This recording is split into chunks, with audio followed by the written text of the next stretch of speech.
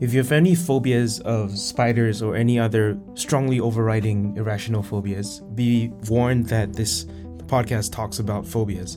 But I thought it was also a really effective treatment strategy for phobias, which you might not be aware exists. And I just thought it was a fantastic story, so I'm sharing it with you from This American Life. As long as he can remember, going back to when he was a child, Sam was scared of spiders. But not scared in the normal way, where, lots of us don't feel great when we see a big spider or a snake or a big bug or whatever. It invaded all aspects of my life at all points in the year. I was thinking about spiders all the time. Any room I walked into, I looked in the corners, I looked under the table, crouched down. Every night before I went to bed, I fully unmade my bed. Walking down the street, I wouldn't walk under anything I would try to avoid right angles to the best I could, because that's where a spider is going to make its web. But you were scared that one would fall on you, or just because that's where they are? Whether or not it would fall on me was really irrelevant.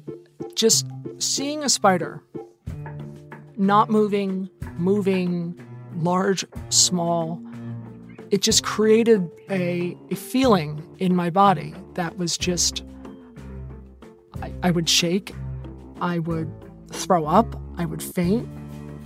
And of course, if you're constantly going through your life looking for spiders, you'll find one. As a kid, he didn't do sleepovers, didn't do summer camp. Other kids made fun of him. People did not understand. People pitied him. And when he grew up, it did not go away. His fear ruined dates. He once found a spider the size of your thumbnail in his car and sold the car that day. I had went to psychiatrists for exposure therapy. I had went to psychiatrists to talk about it. I couldn't watch an image of a spider on a TV screen. Let me ask you, does this name mean anything to you? Mm-hmm. Peter Parker. No.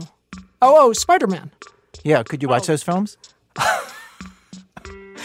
No, absolutely not. I don't even know if Spider-Man has anything to do with spiders, to be honest.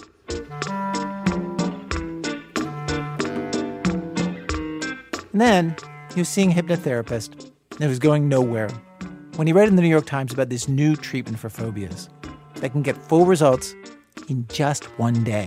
And he reached out to the doctor behind it, a psychologist, Dr. Merrill Kind, in Amsterdam.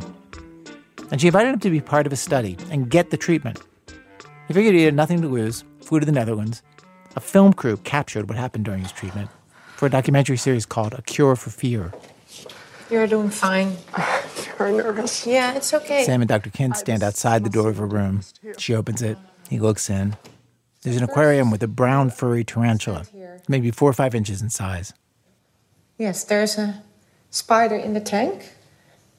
But let's not wait too long. So it would be very good if you can already walk in the room. And then I close the door. Very good. Great. You're doing very well. I think you can hear it's that fantastic. I was breathing hard. And I'm feeling that there's adrenaline. I crouch down, my arms crossed. Dr. Kind then opens the door of the tank. Oh, whoa, God. No. You're not going to make me look in there, are you? Yes, I'm going to ask you. So please come with me. Step in here in the enclosure. Very good. And then can you also... Oh, God. Very good. Yeah, come. And Then to get the spider to move around this tank, she sprays it with water. And every time she sprays it with water, the spider kind of waves its legs or moves around a little. Yeah. Okay.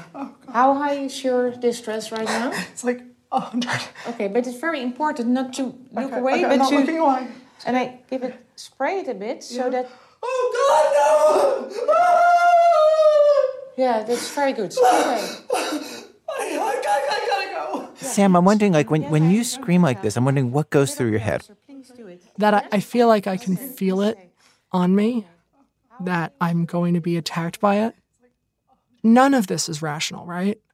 Mm-hmm. I know it's not I know that the thing isn't going to jump out of the tank and move like 4 feet, in the air and jump on me. I get that. But it doesn't matter because I feel that the absolute worst things that can happen are going to happen and are in fact happening. The reason Dr. Kent wants them to max out on anxiety like this is that she wants to trigger the memories and feelings of fear of spiders that are stored in his brain.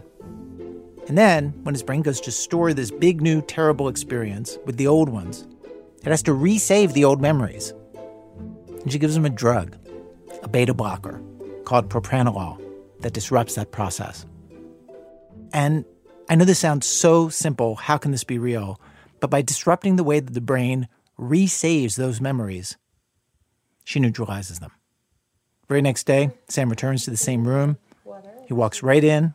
His breathing is normal. There's fear in that. Well, I don't know that there's. I don't understand my feeling because I've never been like this before.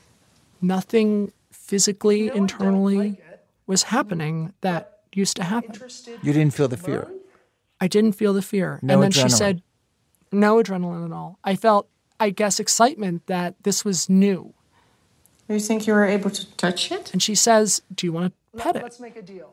And I said, look, if you hold my hand, I'll pet the spider. And I did. And I pet it, and the thing started to move. And then she's like, do you want to pet it again? And I said, yes. You touched the tarantula. That was over 3 years ago. And Sam says the effect of the treatment has only deepened as he's had more calm interactions with spiders. He doesn't look around for spiders anymore everywhere he goes. And remember he once sold a car when he found a spider in it? He told me that the day before I interviewed him, he was driving in the SUV that he owns today, flipped down the mirror, a spider dropped into his lap. He was going 60. Said if that had happened back in the day, before the treatment, he really might have crashed his car. But now, he rolled down the window, picked up the spider, threw it outside. Can you talk about just like how extreme the treatment was? I thought at one point I was going to have a heart attack and die in that room. Yeah. Does it seem right somehow that you would have to go through something so extreme to get over something so extreme? It's what had to be done. You know, fighting fire with fire, radiation therapy, it's your last resort option that you have to deal with a problem that can't be solved in any other way. This is the nuclear option. I just think that this is an absolutely incredible success story. This is a lifelong phobia that just got eliminated in one day from such a remarkable response to just, with some guidance, I can touch the spider and it moves and I don't get afraid of it.